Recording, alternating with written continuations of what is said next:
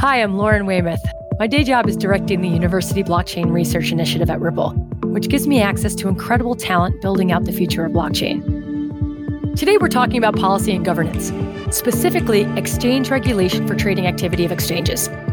Examination of financial transactions has always been an essential part of market regulation. And when new financial markets come about, like electronic trading and trade execution practices, new regulations are required. We continually discuss on this podcast how researchers and industry alike continue to improve upon systems to utilize the immutability, transparency, and distributed consensus properties of blockchain.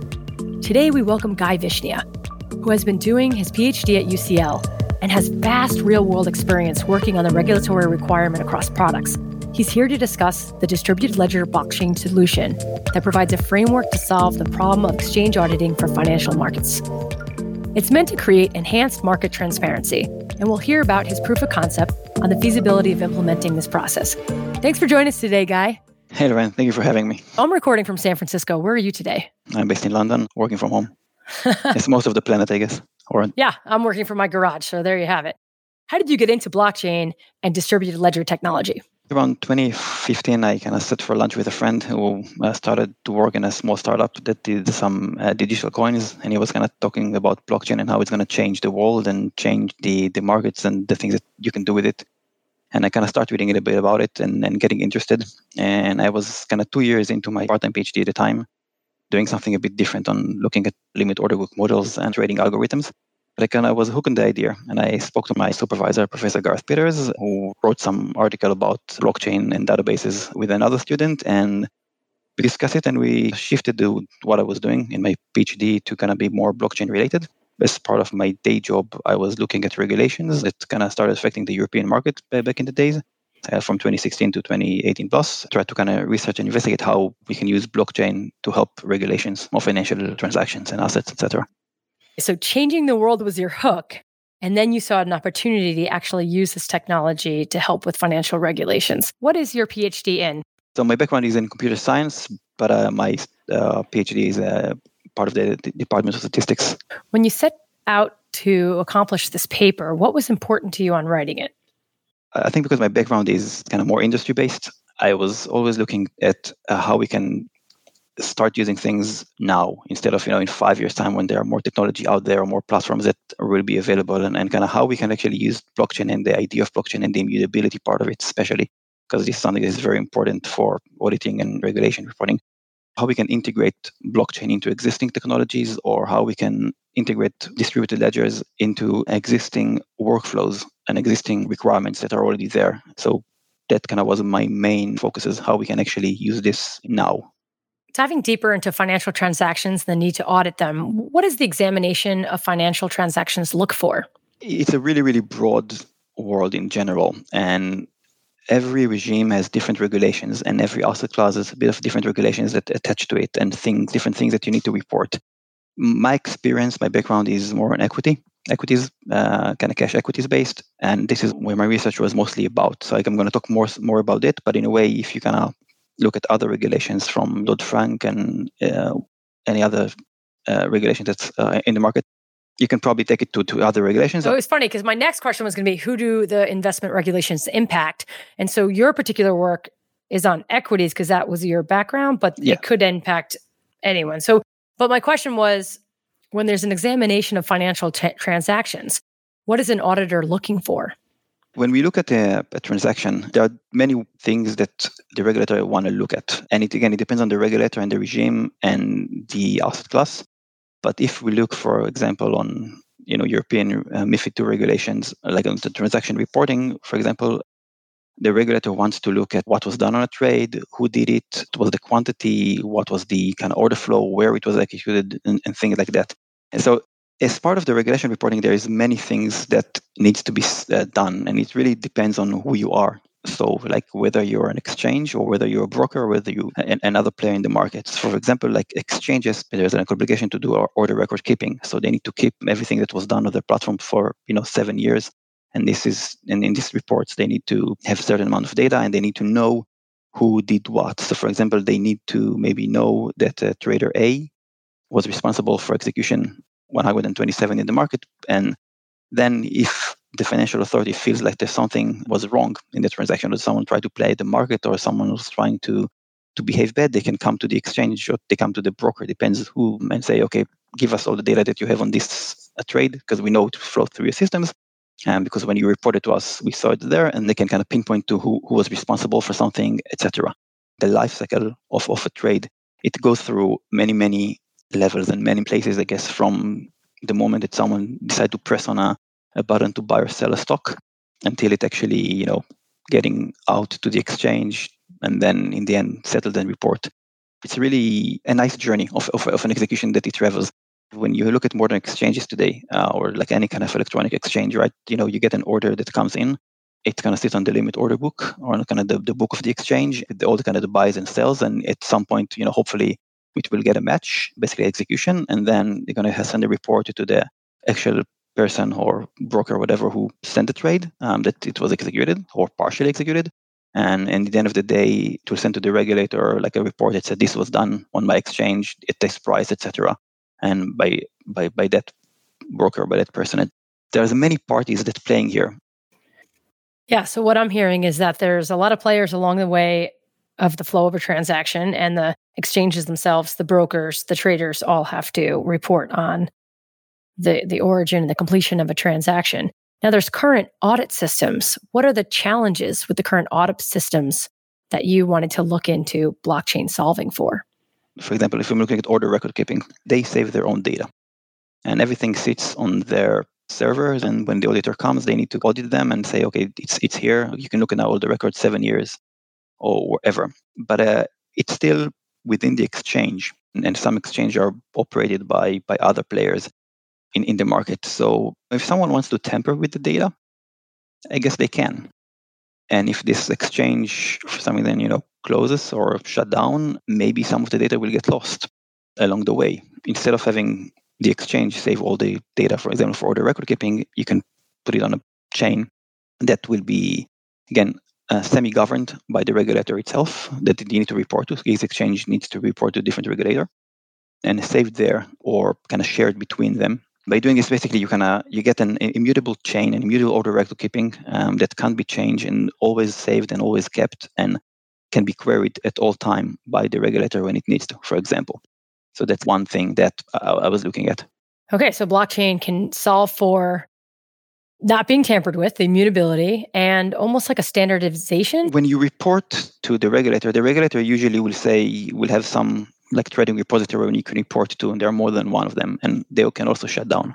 And then you need to move everything from one to another. If you will have one distributed chain, the distributed ledger that is shared by the regulator and by the exchange, for example, everything is there. And again, it can be tampered with, and it can be changed, and can get lost somewhere in the future. And there is other things like personal data that needs to be reported at some point. Again, the regulator needs to know that trader A done something, for example, because then you can pinpoint things to trader A. And a lot of this personal data can also sit on a separate ledger where people can sharing financial data that instead of being distributed to many people or many brokers or firms or whatever, can be sit in one place and be shared and be getting access to only by the actual people who really need to know it. Again, the regulator on demand when he actually needs to investigate. Most of the time, they're not, it's not like every day things are getting raised. I guess it's not like it's something that's done every day. Well, I kind of get that there's an expectation to report on all of it. And when you have an obligation to keep record keeping an entire life cycle of a trade, and there's different, like you're an equity guy, but there's FX and commodities and collaterals and different fields, different jurisdictions. That's a lot of different record keeping. And everyone's trying to avoid a fine, right? That's You're trying to be compliant. You're trying to avoid a fine. You want to make sure all the information is correct.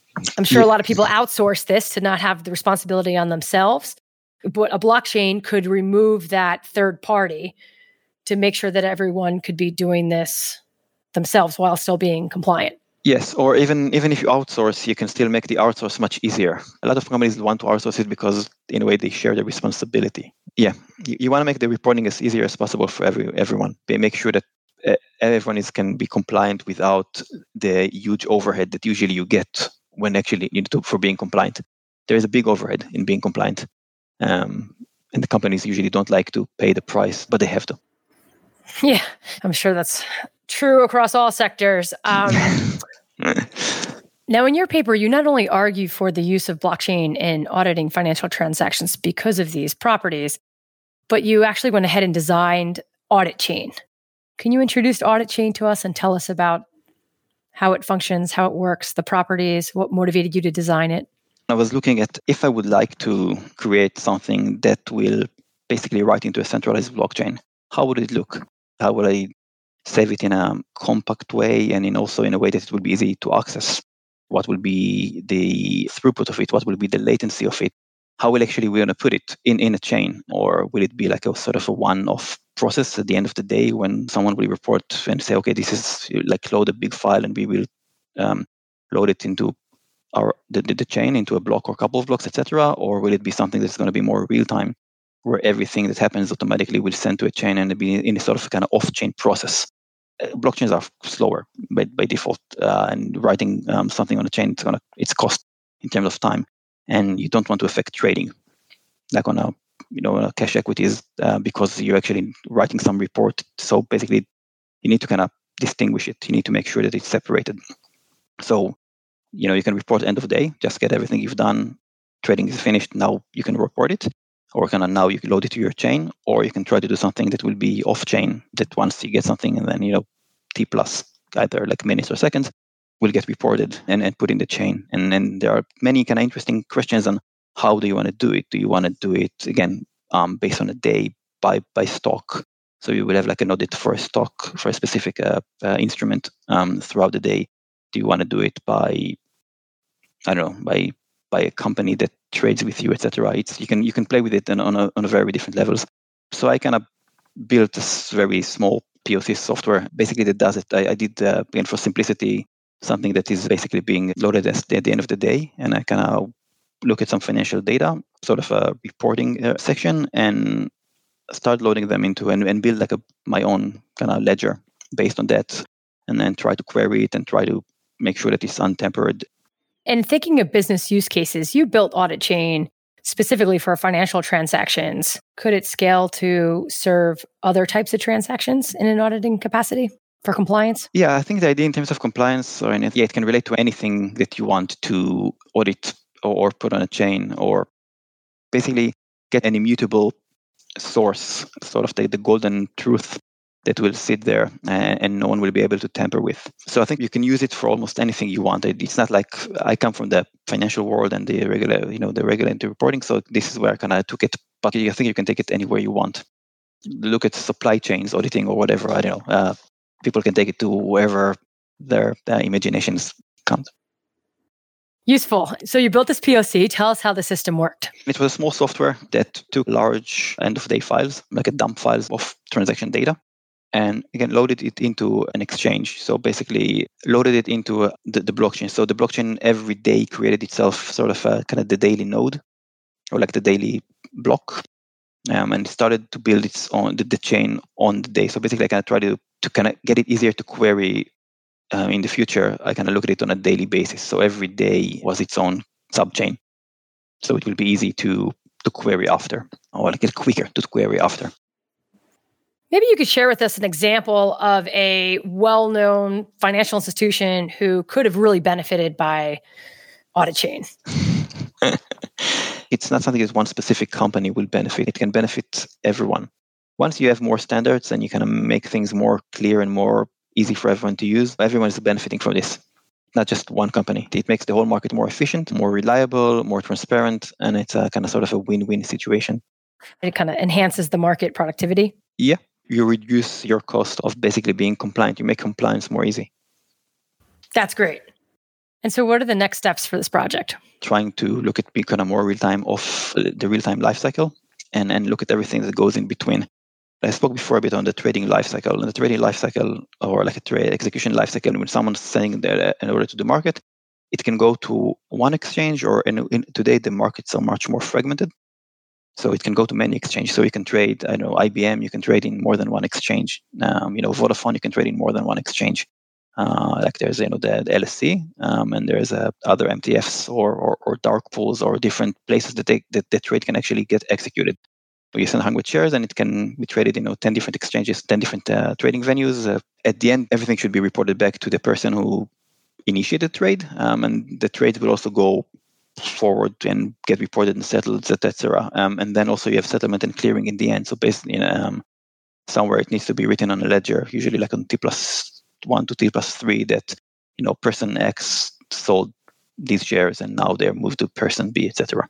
Settlement and clearing is another interesting research on blockchain and possibilities, and I think there are a couple of interesting papers regarding that. The idea here is to kind of start looking at the whole life cycle, where it goes many steps. There are many places in between that it can get tampered. So, for example, let's say that I'm a player and I cannot executed my trade on platform A, but I report back that I executed on platform B because I get more commission if I do that. The idea is if you can get sort of a ledger, like an immutable ledger on top of it, that will kind of track the real life cycle of an execution, the trail of the execution. It won't, you won't be able to do this, for example. So you won't be able to tamper with the data after or before to gain some. So it improves the integrity of the data. I heard you say that there are other research going on about this, and I was going to ask, what is the competition for Audit-Chain? What else is already out there? Did you have any other systems that you kind of looked at, compared notes, lessons learned when you were designing Audit-Chain? I haven't seen anything that looks at the trail of the execution itself, like where I kind of looked at. But there are some interesting papers and research, I think, on the after loan settlement and clearing. I think this is probably really good and interesting topic, because you can write some smart contracts that will do the settlement and clearing after. And again, settlement and clearing, you actually write it on a ledger, called a ledger. So it makes sense. It makes in a way sense to do that. But again, it's also depends on time and how much time it's going to settle, etc. So there is some research about it. I think there's a couple of interesting papers that they talk about this area. I was trying to look at the execution part and where the trades go from one step to another, and again about regulations, about order record keeping, and how about personal data, how we save this, and how we make this kind of maybe more static data or less changeable data after that in a sort of a public distributed ledger that people can use. Have you been in conversation with any of those other researchers? Have you connected with them or collaborated with them on the potential of a one-stop shop auditing system, since yours is at one part of the trade and theirs is at a later part of the trade? No, but it's a good idea. Guy, where are you in your PhD? When do you complete? I hope to complete in about a year's time. I think I have my last paper, and then I can submit my thesis and finish everything. Hooray! You're in the final stretch. And what's next for you after that? Are you looking to be an entrepreneur and take this product to market? What do you think you'll do after it? I am not sure. I don't know yet. I think there are some interesting topics there that I can maybe take out and do something entrepreneurial. So we talked about immutability and how important that is in auditing financial transactions to make sure that things aren't tampered with. But what happens in a situation where you do need to change an entry on the ledger? Changing entries on a ledger when you need to report something and you find out that something was wrong with a transaction, or you need to make an amend on something, is something that happens. But the idea is that it will be kind of sort of an add-on to the chain. So the amendment and everything that flows will be the next block or the next part of the chain. So, for example, if I need to change a quantity because I reported the quantity wrong for some reason, I can attach another report with the amendment, and it will just follow through. So you will have like one large chain with everything that happened in this. So you can trail everything and audit every part of the way. So something was executed, something was done, a partial fill got here, an amendment happened because of that, etc. We're still keeping the immutability, and we're not losing it. We're not taking a record and changing the record. We're not just adding another level with the new data. We keep everything. We don't really delete anything. Guy, we try to keep this podcast high level, but could you quickly dive a little bit deeper into the technical aspects of the design you chose? It was a POC, but we wanted to look at a different way to build the audit chain and how we kind of want to implement our ledger. And whether we want to do a kind of day basis cluster, or maybe we want to do it a kind of block per transaction or per asset class or per asset instrument. We look at all of these different things, and in a way, in the POC, we did day cluster because it was the easiest thing to implement on for a POC. And when we started designing, we kind of look at what this audit chain need to implement, from kind of reading events and then processing the events, adding the events to the block. Basically, you want to hash them. You want to make sure that they can add in a way that they can make it immutable. You're going to repeat this part to more than one event till you kind of either save it and you verify it, and you can assign and verify the whole block. This is a repeatable process that kind of goes throughout until you finish, let's say, your daily reports that you wanted to put on the chain, make this kind of audit trail immutable for the day. We also try to kind of look in more about, what will be the scalability, what will be the capacity recovery of this chain, what happens if something falls down, if the system crashes, how will you load it back. We look at all of these things, and I think our main objectives are to make something that is scalable. And we spoke maybe before on how you can use it to other things. By designing it in a scalable way, it means that you can take the general implementation and move it into other asset classes, if you look at financial market, but also other different things in terms of food chain or any other auditable things out there in the world. I mean, that's great to hear. A well-built system should be able to be used by many different sectors. Guy, your work looks to take steps towards standardization of recording the flow of information to be more clear. We know that it's costly to regulate ourselves, and regulation changes monthly. So we want to thank you for thinking through how to cut out intermediaries to create a fixed financial protocol that automates on-chain, such that everyone is connected while still being governed. We enjoyed hearing about your work and hosting you on Uber's podcast all about blockchain. Thank you for having me. Listeners, thank you for your ears today. If you have any questions about this episode or feedback for new episodes, please reach out to ubri@ripple.com. Till next time.